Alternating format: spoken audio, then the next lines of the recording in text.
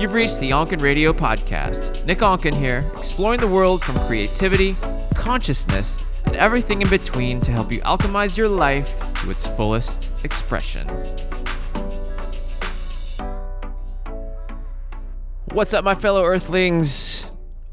Nick Onken here, back with another episode of Onken Radio. Today we got my man Peter Crone on the show. He is the mind architect. What does that even mean, you might ask? Well, you are the prisoner of your own mind. Your mind is everything. Mindset is everything. And Peter Crone helps people free themselves from their own mind, their own cage, their own prison. He works with high-level athletes, celebrities, all kinds of people, and coaches them through navigating their own world. And as you know, this past year has been layered with an extra level of fear and stress and so many things coming at us. I mean, life is already just crazy as it is. Life is already a survival state as it is. But this whole last year of this COVID stuff has added an extra layer to that, from like financial struggles to health struggles and just who knows what's coming. And on this episode, Peter and I chat about getting out of that survival space, getting out of that survival space into a thrive state. Because thriving is where we want to be. And if we can navigate our own mental thoughts and emotions, we can navigate getting to a higher space of wholeness. And I'm going to be sharing a lot more of these types of guests this year because I realize, as a creative and as an artist and as a entrepreneur myself, that the mental game is the biggest game. It's the biggest game we're ever going to play. And if we can learn how to navigate that, we can learn how to become the Jedis of our own mind, we can actuate bigger results in our life. We can take ourselves to a higher level of creativity. We can live a more vibrant, soulful life. And that's really what it's all about. So without further ado, I'll bring you my man, Peter Crone.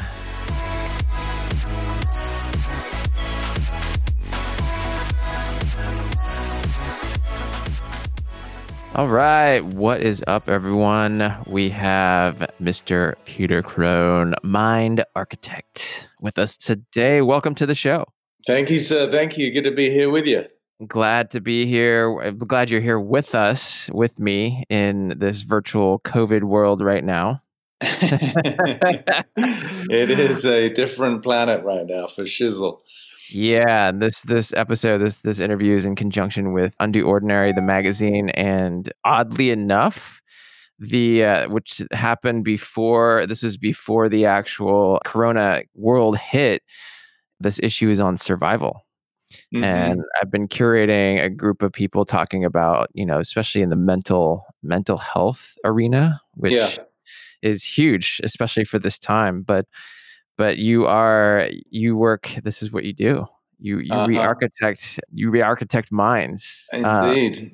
Yeah. So give me a little description of what your world is and how you work with people first before we jump into this.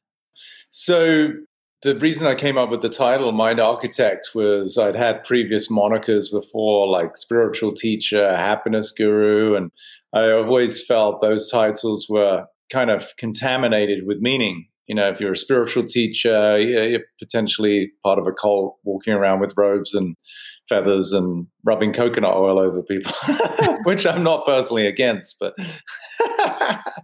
the mind architect sort of was this natural birth of necessity, where really trying to capture what it is that I was doing, which is clearly in the location of the mind, and the architecture really speaks to redesign and sort of tenant improvements, we could call it. And more accurately, helping people find the world of freedom, which is my main product, on the other side of the constraints of their subconscious. So my assertion is that every human being, just by design, it's primal, it's universal. We have these sort of codes, these programs of inadequacy, insecurity, and scarcity, and that's what drives all of these behavioral adaptations and the suffering that we see in the world. And I help people discover the world of total freedom and love on the other side of those. Yeah, and it's interesting how I love that because I've been exploring a lot of that over the last few years myself, and it's interesting. You can go down so many layers of these Hmm. limiting beliefs. Correct? Yeah. It gets pretty deep. And they're slippery too, they're hard to see. So that's why I have a lot of compassion with my work, because one of my quotes, I say, people can't be held accountable for that which they're oblivious to. And so that eradicates the whole world of judgment that a lot of people have, and brings in a lot more patience and compassion, both with ourselves, but also with others. So people are doing the best they can within the limits of their own awareness. And once you start to see what those limits are, then you access a whole lot more power and freedom for yourself.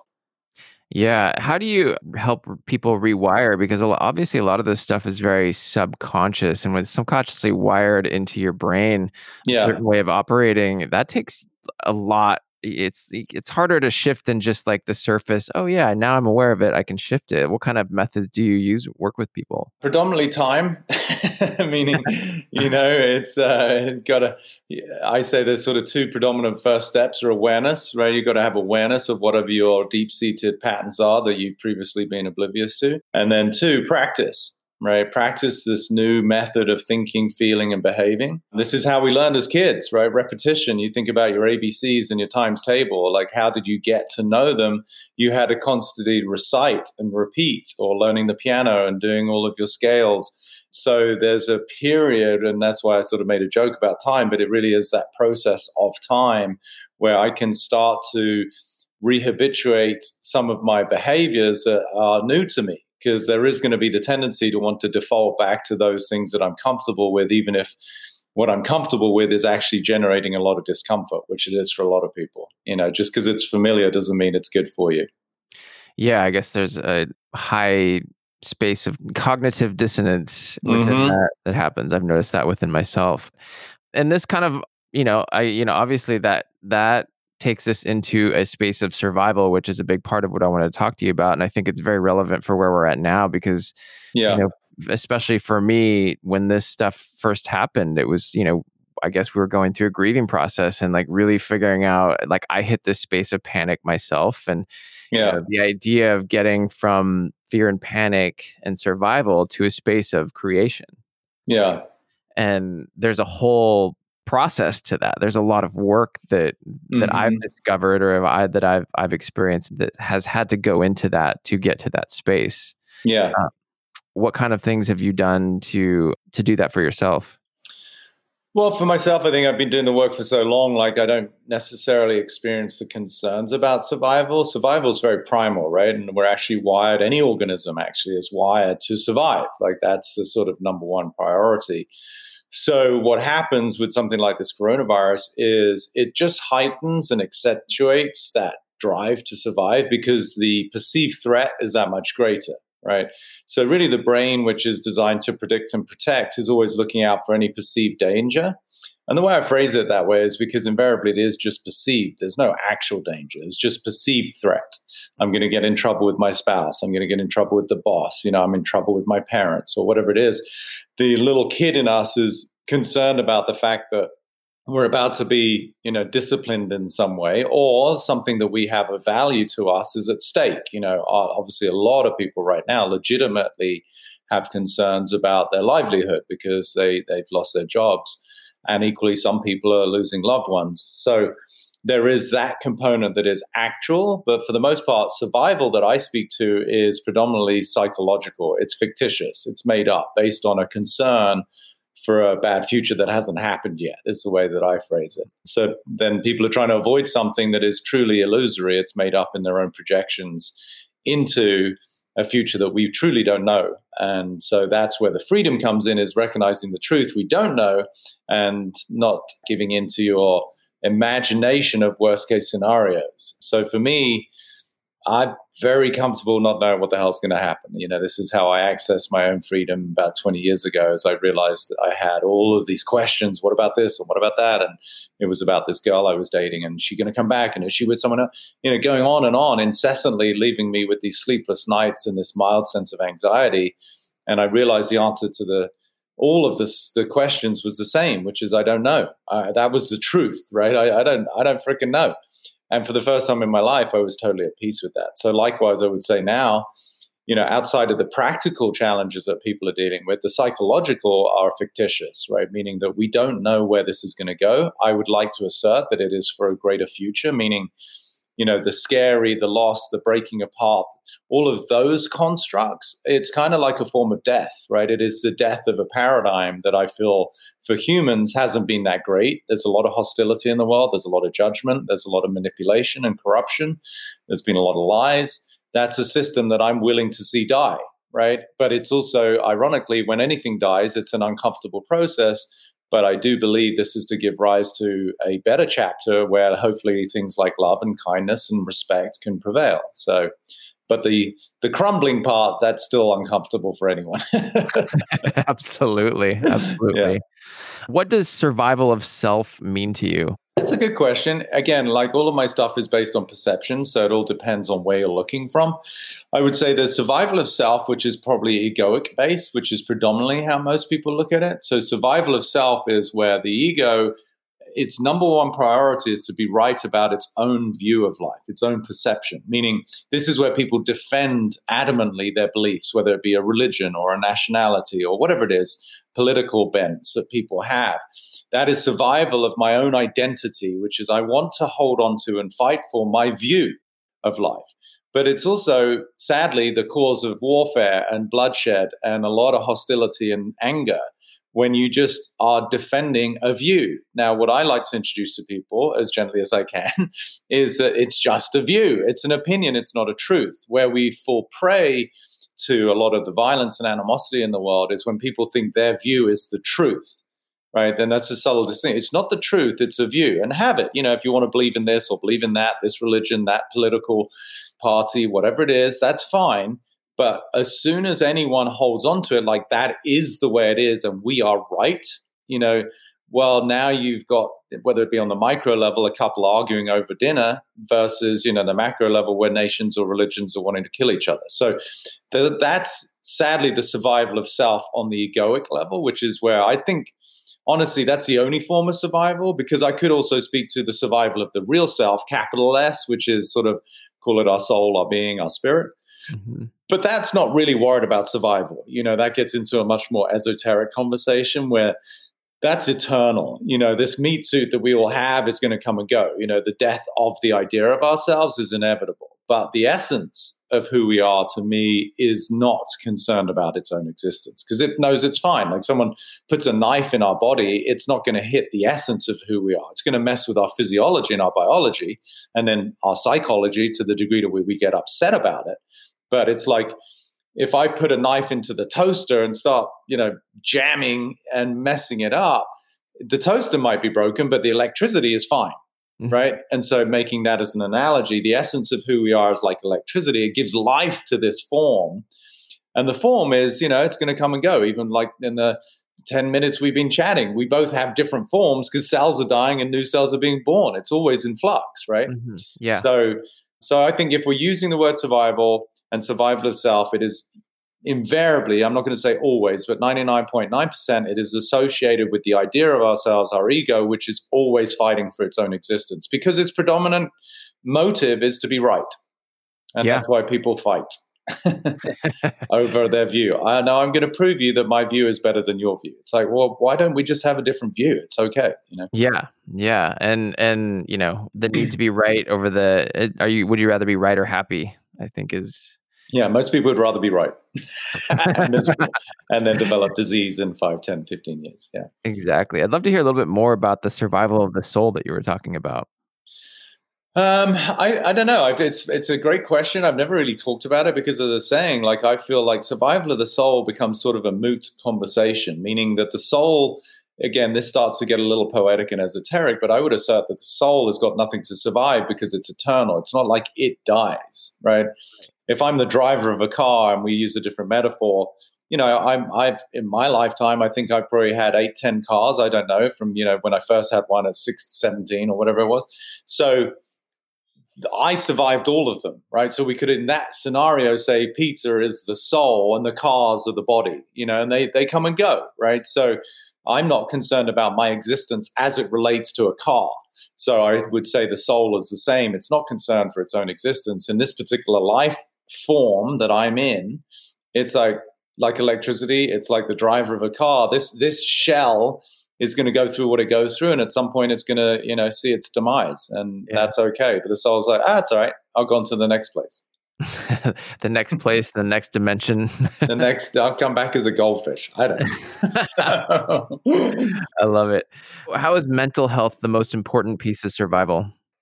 Well, I mean, I might sound biased because I'm the mind architect, but to me it's pivotal, because if you don't have a healthy perspective, and especially as it relates to the view of yourself, then you are going to be in a mild to severe constant state of fight or flight. What does that mean?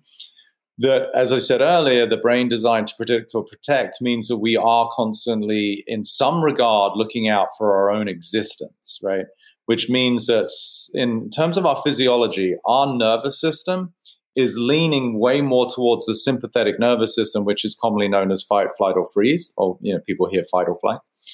And what that does is it creates a cascade of hormones into our body that are great for short-term survival, like literally stepping out of the road quickly because you see a car coming, or God forbid you are actually in a dangerous situation somewhere and you have to fight or run from some circumstance. That's great short-term, but the issue is that most people live in that side of their nervous system perpetually. And so this is where they're sort of, their adrenals are shot. People get Hashimoto's, or they're exhausted, they're fatigued. They need extra coffee, extra energy drinks, all of these things that are apparently sort of compensating for the fact that actually we're just depleting ourselves unbeknownst to ourselves constantly. So that to me is where mindset is absolutely the predominant place to look if you're wanting to have a vital life, because you can have all the organic fucking celery juice you want in the morning. You can have the best trainers. You can have your Peloton at home. You can do all of this great stuff and wear amazing clothes and even do, some of this biohacking that people do, which is all great. I love all of that stuff. I'm totally into health optimization. But if the software running the show, aka your mindset, is limited, constrained, or based in some inadequacy, insecurity, or scarcity, then at best you're just prolonging the inevitable state of dis-ease, and you're also cutting into real vitality and longevity. Because physiologically, I want people to understand, if you're in a mild state of fight or flight, then digestion and the way that your body breaks down and metabolizes food is compromised because it's not a priority.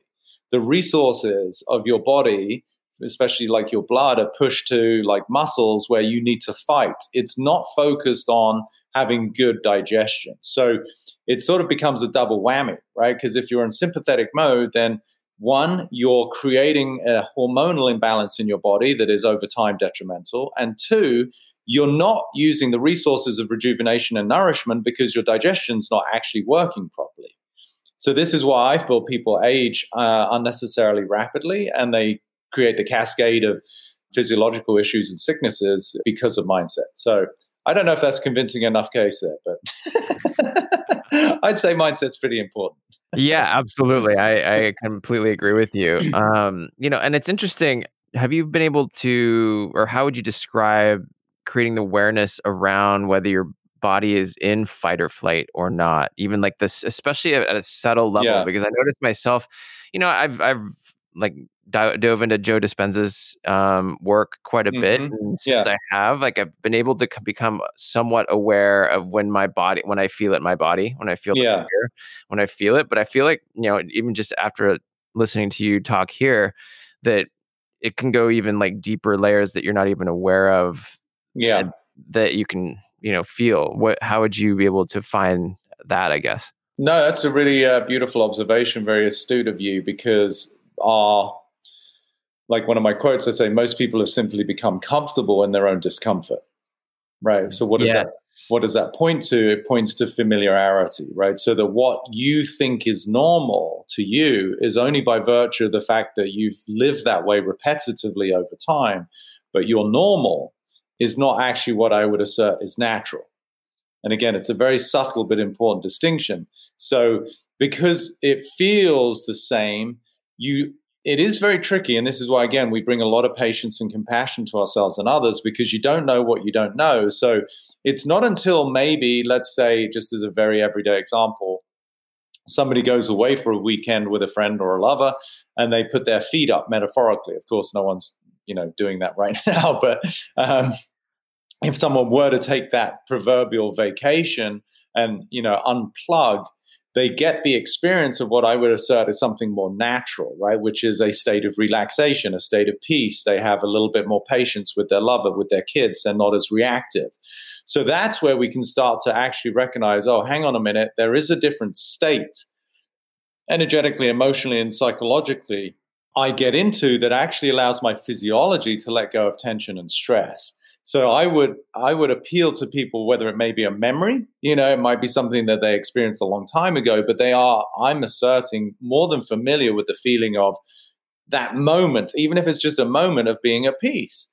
And I would sort of invite people to recognize that's actually the way you want to live. Now, I'm not saying it's easy, but don't become so resigned to the fact that you're normal of mild stress, mild frustration, mild malaise, mild to severe exhaustion is the way to live your life. And because that's just a sad way to live. So it's about awareness. It's about recognizing through relativity, meaning in experiences of your own life, where have I had the most sense of relief? And this is why people talk about go into Mother Nature, take a hike, go and see a beautiful view, because Mother Nature has a way of softening. It has a different frequency to it. It has a different resonance, which then we start to, because we're sentient beings, we're vibrational beings, we start to just harmonize with. Now, if you're in a city surrounded by buzz, surrounded by electricity, surrounded by concrete, surrounded by people who are highly stressed, you're equally going to pick up that resonance, right?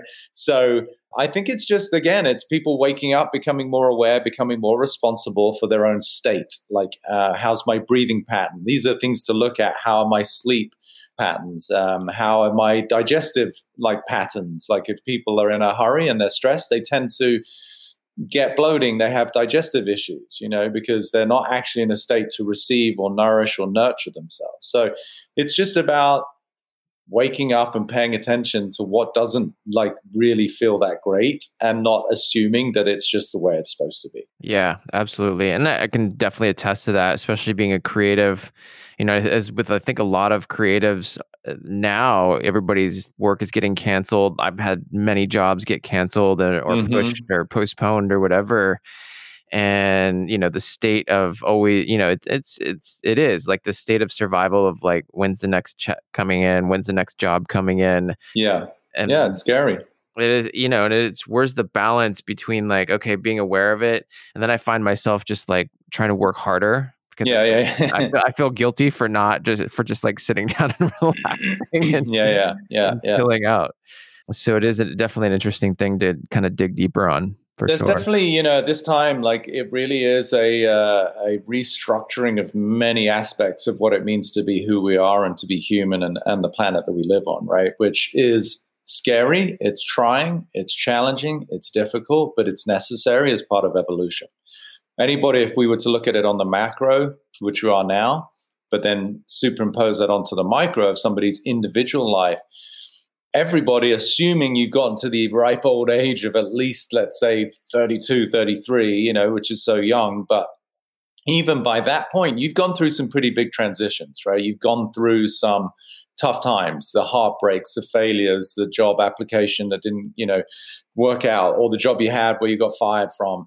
And so, but we're still here, we made it, right? Hello, you survived, right? So the fear that then gets created on top of that, again, I'm not denying that some of these things that people are going through right now are difficult, challenging, struggles.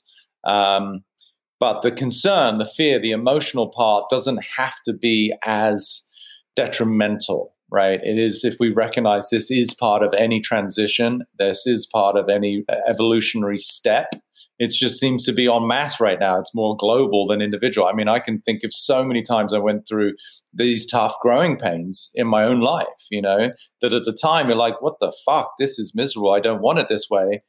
But then, a few months later, maybe it might even take a year, you're like, oh, wow, that actually now has contributed to the human being I've become. And for that reason, I'm sort of grateful, even though at the time it kind of sucked and it was difficult. Absolutely. Yeah. Shifting that, keeping that perspective, the zoomed out perspective. Yeah, big picture, like, we're as cliche as it is, we're all in this together. And much of the evolutionary steps that are happening, I think, is the reminder that we are. There's no borders. The whole illusion of separation because of nationality or ethnicity or religion, these are all illusory barriers that keep us separated from one another. And perhaps part of this evolutionary step is to a greater sense of camaraderie and harmony and unity between all of us. That's what I hope. I mean, unfortunately, people's memories are short and they slip back into their old habits. But this is a global growing pain. Absolutely. So this question we kind of already talked a little bit about. We could expand on it, but what is a survival mental construct? So I mean, we live in these mental constructs that we've created. Obviously, this is what you do. How would you describe that? So the one that I often point to, because everyone can relate to, is the idea that I'm not enough, right? So fill in the blank. I'm not good enough. I'm not wealthy enough. I'm not smart enough. I'm not fast enough. I'm not young enough. I'm not thin enough. I'm not pretty enough. Just generally the whole realm of somehow I'm not enough. I would say that is one of these survival constructs that is primal. It's already there. Like you might say, well, I feel like I'm not enough because you've got evidence that your dad picked on you, your high school teacher, would always, the quintessential high school coach, on the football team would always berate you for this, that, or the other. Or the girl who wasn't picked to win in the pageant, she's not pretty enough. We all have that recognition and we have the experience of sadness, lack of fulfillment, lack of value by living in that, right? So the way I help people transcend that is, one, you've got to be aware of it, recognize it, be responsible for it. It's not your fault. It's human. It's primal. As I said, I assert that we all have it. And then there's just these different triggers that turn it on. But then we want to investigate the validity of it. Not the fact that it impacts you, because it impacted me. I became a perfectionist for years as an adaptation to that, right?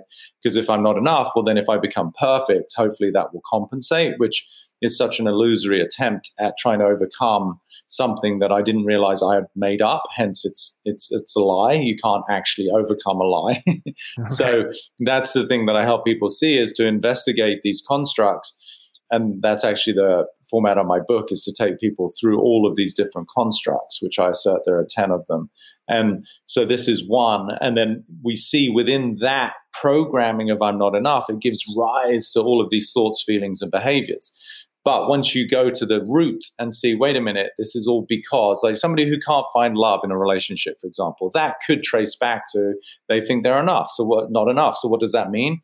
When they're in relationships, they tend to be the person who's a people pleaser. They compromise themselves. They sacrifice themselves. They put up with, hopefully not abuse, but they put up with the absence of love and affection. And this is often a lot of the case for women, where they just become tolerant of a situation, but they can only become tolerant if they don't recognize their own worth. So not enough could be the seed for all of that compromise in their life, right? So then we want to trace it back, ask the question, is it true that you are actually not enough? Or is that just something you believe about yourself? And of course, the answer is it's not a truth. It might have been there for 20, 30, 40 years, so it makes it convincing, but it's still not a truth. And then what happens is when you see it's not a truth, we discover, okay, well, how would you feel and what would become available for you if that's not there anymore? Like you couldn't have that relationship to yourself of not being enough. And of course, you can probably guess, everyone's like, holy shit, I feel so free. It's like, who cares what people think about me? It's like, okay, I'm like, yeah, welcome to my world. It's pretty cool. So that's my job in a nutshell. I love it. Austin Powers. Nutshell, baby. Yeah. Yeah, baby. Yeah. It's all about love, baby. Yeah. That's right, baby. I love it. Yeah. It's funny because the first week of this Corona madness, I definitely felt a lot of those not good enough. Just so much stuff came to the surface, right? Like all this, I mean, I think we're all dealing with so much stuff, the emotional weight, the energetic collectiveness, the shift of a new paradigm, like all this stuff. I know that I felt that. A lot of that. Yeah, there's a lot of fear, right? Because outside of your own perception of yourself of not being enough, there's the fear of people in their future not knowing when they're going to get another job or another source of income. That can create a lot of legitimate fear. There's no judgment of that. But then that also speaks to the concern of your own survival. And that's a projection too, right? Because I don't know what's going to happen. And you might find out in a week. I mean, Germany's already starting to be, back in the work. China's been back working for a while. Like, I think there's certain territories that now are letting people get back. And who's to say that, like, in a week, in 2 weeks, maybe even a month, it might be a bit of a stretch and really difficult for people to scrape money together and get food even. But who's to say that there isn't a better opportunity on the other side of it that you now actually find, or new jobs get created because of whatever we have to deal with, that actually gives rise to either a more fulfilling job or a better paid job. Again, I'm the eternal optimist, but I just like to believe in the possibility of evolution versus like the concern for the collapse, right? So it's like the quintessential half full, half empty kind of mindset. So yeah, I get it. A lot of fears are coming to the surface, and patience and compassion with one another. Absolutely. Yeah. Absolutely.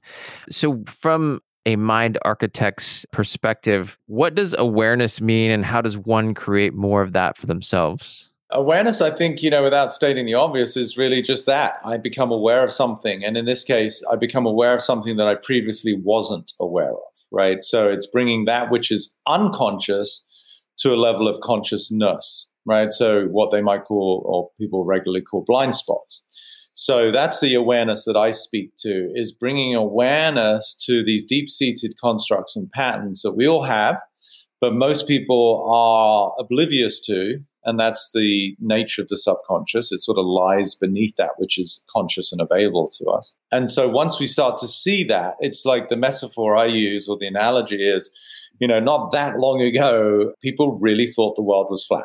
Right. And it was convincing, right? Because you look out there and you see this horizon, and it's like, no, dude, look over there. You only need to look at the horizon. I'm telling you, this place is flat. Now, so that perspective gave rise to naturally a concern, right? So if the world is flat, what is the fear that everyone had? Fall off the edge. Fall off the edge, man. So then what would happen is, if you start pushing someone towards the edge, you would actually get in a fight, right? So you start to see that the fight is a byproduct of a fear. The fear is a byproduct of a perception, but the perception is an illusion. Right? So this is why I undo all of this. So from the point of architecture, awareness is to bring light to the fact that no. It looks flat, just like it looks like your parents don't love you or that you're not enough in the workplace. But that's not the truth. In the case of the planet, we're on a sphere. You're actually stuck to this ball of mud by virtue of gravity. You ain't falling off. So then all of a sudden, there's no fear of falling off, and there's no fighting if someone's trying to push you to the edge, because that whole world just dissolves with the fact that the illusion started to become, or it didn't start, it actually clearly became reconciled. So awareness is that. It's bringing awareness to, what is the illusion that I'm looking through that's generating my fear and my fight against life? And how do we do it? Well, that's the work, right? You talk to friends, you work with counselors, you do therapy, you take a good look in the mirror, you meditate, you do Peter Crone's Free Your Mind course, you do like workshops, you listen to Instagram lives, or you read books. I mean, there's a myriad of different ways that we start to recognize the actual faculties of how our mind works and go, holy shit, I spent my whole life thinking that I was a failure. And I've got the evidence for it, but it's not actually a truth. And so awareness of the pattern, awareness of the deep programming, such that we can break free of it. Absolutely. Love that. What does it mean to thrive versus survive? I think, if we were to keep it simple, thrive is associated with the essence of who we are, the soul, whilst survive is based with the form and the ego, right? So this is always, the body is, if there's a perceived threat, if someone comes at me, it's natural for me to either run or defend myself. That's always trying to survive. But thriving is to become more associated and identified with the essence of who we are, that my essence isn't Peter Crone and I'm a mind architect and I'm British. These are all components of my humanity, and there's nothing wrong with them. But my essence, as far as I'm concerned, is freedom, is love. My value is inherent. These things are always there. That is when I live from that, which I said I do 99% of the time because this is what I've created. That is a thriving lifestyle. I'm not lacking anything. I'm not missing anything. I don't need anything. Now, do I enjoy companionship? Do I enjoy belongings? Do I enjoy, travel? Yeah, of course. But they aren't the source of my contentment, right? For long as we externalize where we think we're getting our love or our value or our security from, then we're dependent on circumstance. That is not a thriving mindset, because let's say you feel that the love you experience is because of your partner. Then if your partner, whoever they or he, she may be, goes, then you're saying, now I'm devastated. So you were dependent on that external source. Equally, you might say that your job is where I find security. And I'm not denying that having, some sort of revenue and income is beneficial to your security, but the job does not give you security, right? It gives you a job. And equally, to think that our value is based on the status of our, title in the workplace, or because we've got a fancy business card that says vice president or manager or whatever it is, or that we have, a significant number of followers on our social media, that equally does not give us any value. It's just what it is. Our value is inherent. You don't look at a baby that is just born and go, let's wait and see how many followers it gets. I don't know. This baby might not be worth it. It's like, we know that baby's a fucking miracle and everybody does everything to take care of it. And I would assert that's our true nature, and people have forgotten to treat themselves with the same respect and reverence. So that's thriving, is recognize the value of life and who we are, everybody. Yeah. So how does one achieve that thrive state if they're not there? You want all the answers today, man. Jesus. All of them.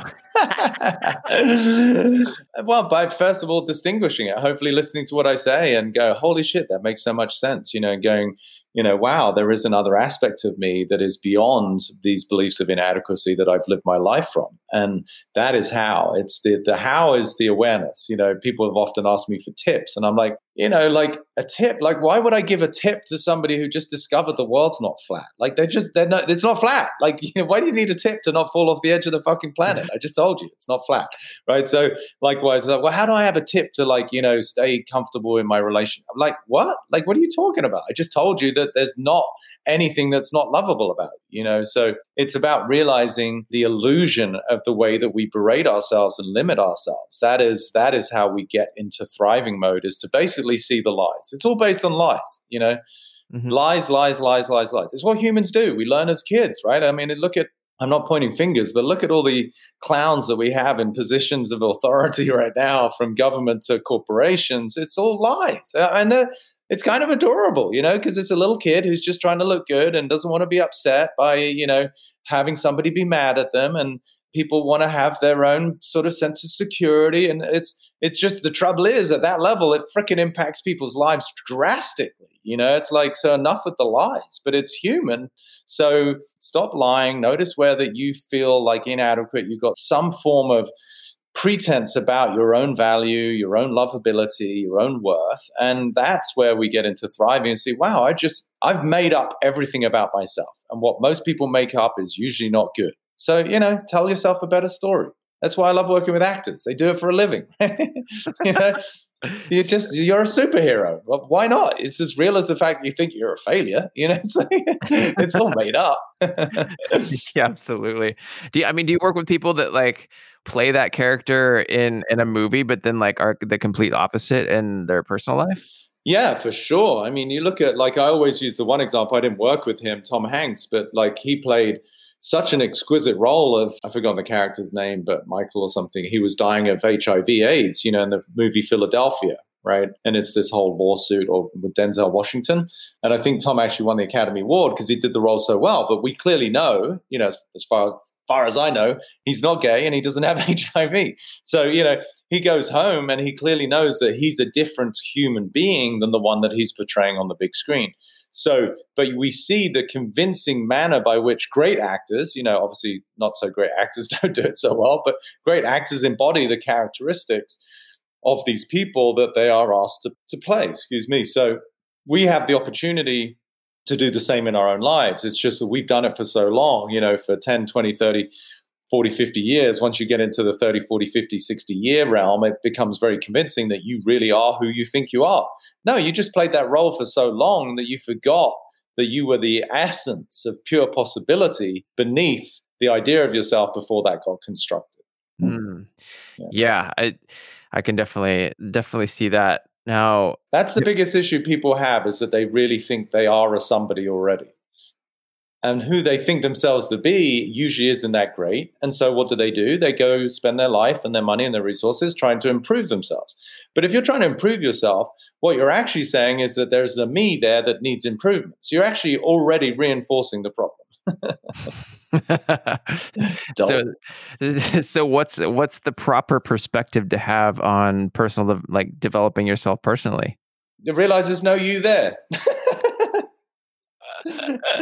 You're a walking conversation. Yeah. This is very true. Yeah. Yeah, it gets a little deep, right? So no, the person you think yourself to be is precisely that. It's who you think yourself to be. Now, again, I'm not saying that it doesn't have a lot of momentum and a lot of time that you've put into that. And a lot of the qualities and assets we have as humans are also beautiful. I'm not saying you throw the whole shit, the bath out, the baby with the bathwater. But recognizing that the attributes of yourself that you don't have as great assets, where there is a feeling of inadequacy or insecurity, maybe you want to let go of those. And just by realizing that the foundation of your feelings is the way you speak about yourself. Now, it might not be consciously, but it's the deeper programming, as I said, of the subconscious, that I'm not enough. That whole realm of deep-seated conditioning that everybody's got. That's why it's so convincing, and it's also so elusive, and it's also so insidious, right? It's so hard to get rid of something that, one, you're not aware of, two, has been there for a few decades, and three, you've kind of built a persona on top of. It's like there's a lot of housekeeping to do there. And most people are like, fuck it, I'm just going to drink more. Decades of programming will keep you in a space for a while.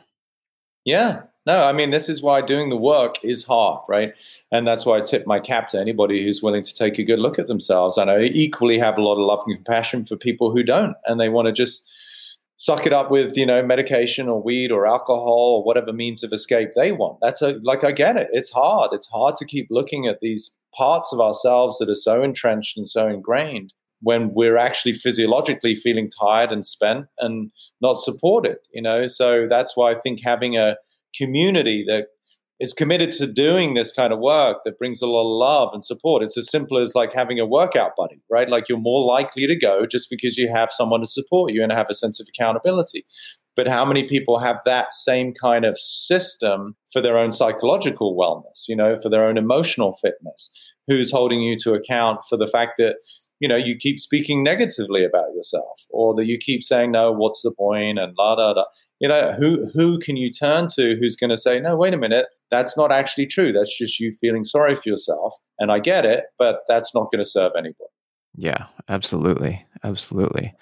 What kinds of tools do you use yourself to, shift your survival state just on a daily basis, just to shift your state, to take care of yourself, things like Mainly, that? Mainly wrench and pliers. They're my favorite tools.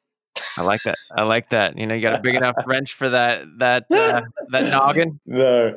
I mean, I always love the question about tools. I mean, I get it. We need tools, right? But I don't know if I even call them tools anymore. It's just a lifestyle for me, right? Which is, you got to take the fundamentals and really focus on those. What does that mean? The most important thing that we are seeing equally en masse right now, or apparently en masse on TV, assuming those images are actually real, in hospitals that are jam-packed, is breathing, right? The respiratory system, we can go weeks without food, we can go out days without hydration, but, you're pushed to go a couple of minutes without air. So the fundamentals to me, you've got to take care of your breathing, meaning just be aware of it. Like, am I breathing fast and shallow? Am I breathing nice and slow and deep? So connect, because the breath to me is like the bridge between the mind and the body. When we tend to be in a state of anxiety or fear, our breathing tends to get short and shallow. So breath is important. Sleep is pivotal, right? Most people do not give enough priority to sleep, although it's getting a lot more attention these days with the different, fit devices that you can monitor it and stuff. Obviously, good quality food, proper hydration, and some kind of movement. These are sort of the main pillars of my tools of how I take care of myself. Is that if I have all of those checked, obviously it's nice to have some sense of community. It's a little harder now with what's going on, but meaning that we want to connect with people. You want to have some sense of camaraderie, whether it's just friends or lovers or some kind of tribe that you're a part of, maybe your church you go to or whatever it is.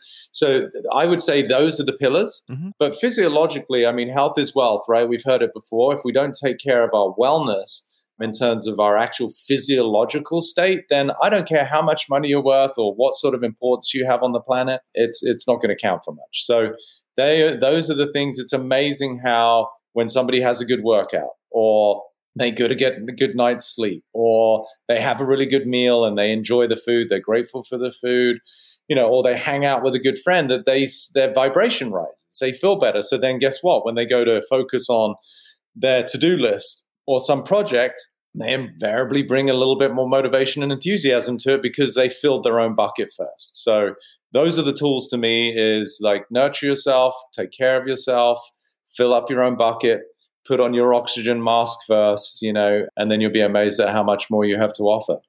Yeah, I'm definitely in that boat. I love a good night's sleep. Yeah, I love it all. I love to have all of those aspects, because we're biological, very complex systems that need all of these things to be sustained. I mean, it's kind of a full-time gig just taking care of this meat suit, It really is. It really is. But I mean, what are you going to do? Like complain about it? And then you just feel like shit and, you fall apart, or you can just get on with it, So I kind of got over the fact that like, oh my God, this is so tiring. It's like, yeah, okay, great. Welcome to being human. Try being a mother. It's like I tip my cap to mothers. I'm like, guys who complain about, like, especially who don't have kids, it's like, really? Like, you want to step in her shoes for just 3 hours? You'll be like, okay, give me back my life. It's fine. Yeah, 100%. So I got over, feeling sorry for myself quite a long time ago. Yeah, absolutely. And education is a big part of survival. What books are you reading? What's on your intake? What's on my bedside table? I have read so many books. I'm not actually reading so much right now because I'm focused more on my own writing and my own book. But I have read everything from, some of the contemporary, quote unquote, spiritual teachers like the Eckhart Tolles of the world, to most of my stuff that I was inspired by, honestly, is the Eastern philosophies of healing. Like I'm an Ayurvedic practitioner, so the yogis of the world, the true Advaita Vedanta teachers like Ramana Maharshi and Sri Nisargadatta, crazy names like that, Krishnamurti. These are guys that I really sort of resonated with, where I was like, I can remember reading Krishnamurti and going, oh, finally, someone knows what the hell I'm seeing. And I can totally relate to it. I mean, these guys have all died, but it's like in their writing, I could sort of feel this resonance of like the way that I perceive the world beyond the form and the duality that we all get so easily bamboozled by. So that's some of the stuff that I love to read. I'm not a fiction reader. I think I've read one book, I read some books at school because you had to, but since leaving college and becoming an adult, everything I've read is to do with spirituality, metaphysics, understanding the mind, health and wellness, so. Yeah, I was just going to ask, how does, we talk about the mind construct and architecting, how does that translate into more the metaphysical world and the spiritual world for you? And what does that look? What's your perspective on that? I mean, I think they're all correlated, mind-body connection that people talk about. I think it's a misnomer because it's not a connection. It's just one and the same thing, So I think same with spirit. They're just different degrees of density. Obviously the body is the most dense. The spirit perhaps being the lightest in that hierarchy. So the mind being the bridge between the two. And I think the mind is sort of this portal through which we get to express varying degrees of our own essence or spirituality. If the mind is very confined and it's small and it's in a place of constriction and fear, then somebody's ability to express joy and love and creativity in the world is going to be inhibited. When the mind starts to open and we start to become more trusting, we become more available, then the spirit and the essence of who we are becomes much more displayed, and so that impacts our physiology too, and obviously our relationship. If you're more open, then invariably you're more loving, which means you're going to attract usually people who resonate at that same vibration. And so you're going to have much more fulfilling relationships. You're going to have jobs that are much more in keeping with your own personal purpose and passion versus it being a job, where you're reluctant to go to. So I think it's a sliding scale between all levels of density. And the more that we can remove the constraints and the shackles of our mind, the more that we can find that connection between spirit and matter. Yeah, absolutely. Got the gardeners here. Can you hear the leaf? I can shut the doors if need be, but it's probably fine. Now you help people through all this stuff. What are the different ways that you work with people and help people? What's the different ways I help them? Or work with people, help with people. You have your course online, and I know. Do you do private stuff as well? I do. Yeah. Okay. Like the literal way that I work with people. Yeah. So I work with clients in different forms. People do I have something called an Inception Week, which is 1 week work together. People work with me on retainer programs. When I work with my athletes, they commit to a whole season, whether it be MLB or PGA or NBA or whatever it is. I got a couple of Olympic athletes, which is fun, who've already qualified for Tokyo, which is going to be awesome, although, of course, now delayed. And then, I do things like this. I do workshops. I do retreat. I haven't done retreats for so long. I've done retreats, but they've been private, where I've been asked to come and speak for a day or two at something, which is fun. So, and then I do a lot of corporate stuff, keynotes or, consulting for executives and leadership and communication. Oh, so. Got it. Sorry, your guy's getting a little loud over there. Yeah, no, he's almost done. Corporate retreats and stuff like that. Yeah. So across the gamut, like individuals, athletes, corporations, and doing more and more online stuff. So it's more available to people. That's why we came up with the course, so that more people could access it. And it's been incredible to see the feedback and the difference it's made for people.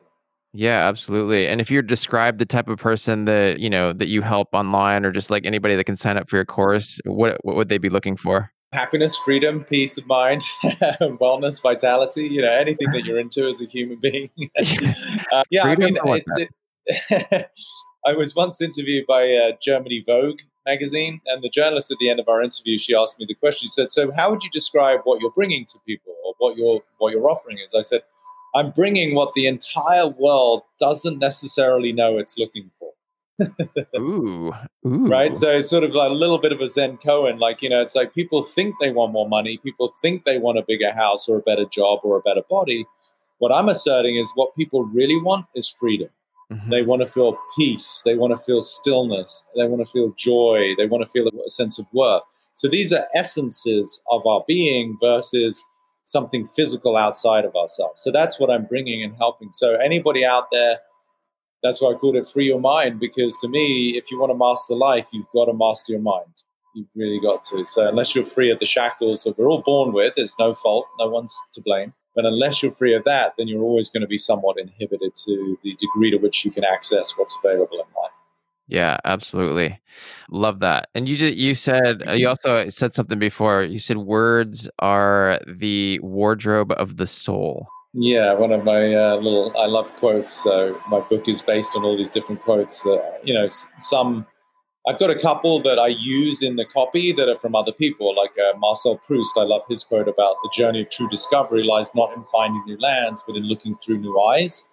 And that's super powerful. But yeah, my quotes it's the way that insights come to me. So the way of the wardrobe, words of the wardrobe for the soul is something where I recognize our soul is boundless, but then we use words and it becomes confining. So it's important to choose the words and style the words that you would like to. Very carefully, yeah, because it starts to, that's why I love language. You start to realize, wow, the way that I'm actually showing up, the way that I feel, think, and behave is all based on the language. It's no different than technology, right? It starts to become a little bit AI, but for ourselves, which is, okay, if a computer's programmed in a certain way, like let's say, you open up like Crone browser, right? You don't open up Crone browser and then start wondering why you can't find your photos. Well, because that's not kept in that piece of software. Right. Because it's programmed to do something else, to access the web, to be able to search things. So likewise, if I'm programmed in the deep recesses of my subconscious to think that I'm not enough, then that is the way that my soul, boundless, limitless, is now being sculpted in a way that it limits what is available to me because I can't access anything outside of the view of myself as being not enough.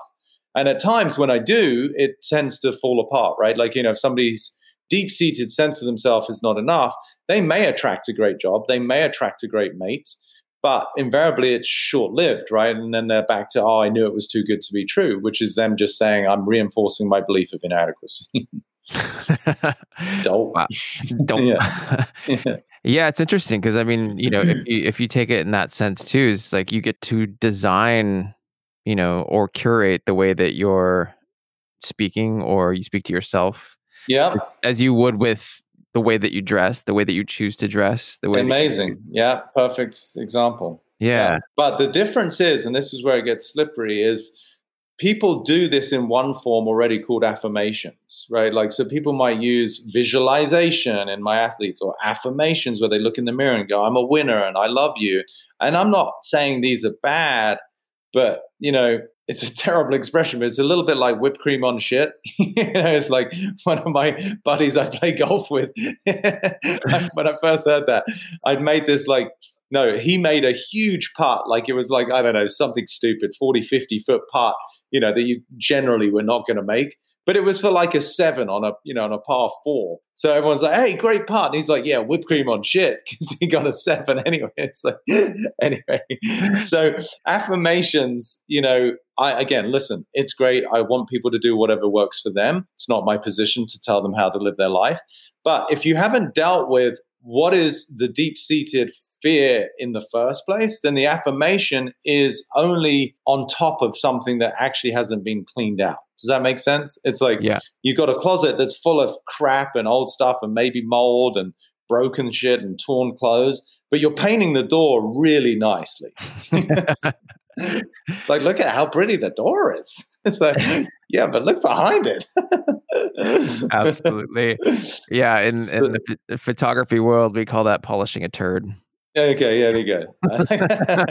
Lipstick on a pig, all of this stuff. Yeah. So anyway, to your point, you can design, and this is obviously what I do with my people I've worked with for a while, and we've just sort of done the housekeeping of their subconscious.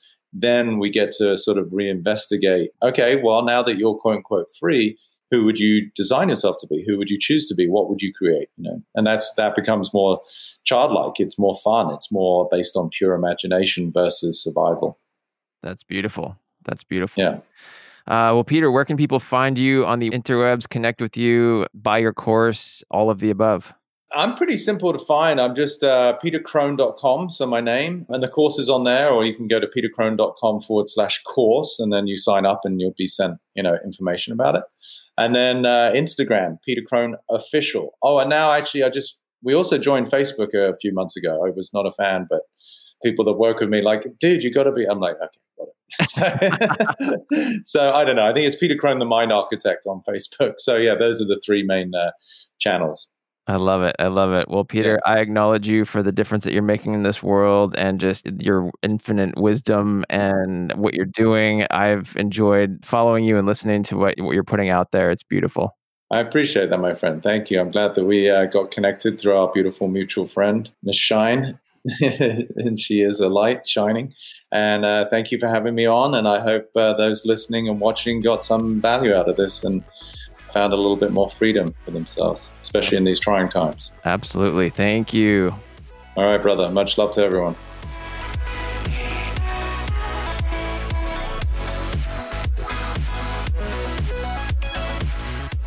Thank you guys so much for tuning in to today's episode of Onken Radio with Peter Crone, the Mind Architect. I'm your host, Nick Onken, and if you enjoyed today's episode, I would love it if you could help us out by leaving a good review over on Apple Podcasts, wherever you listen to your podcasts at, and share it with a friend.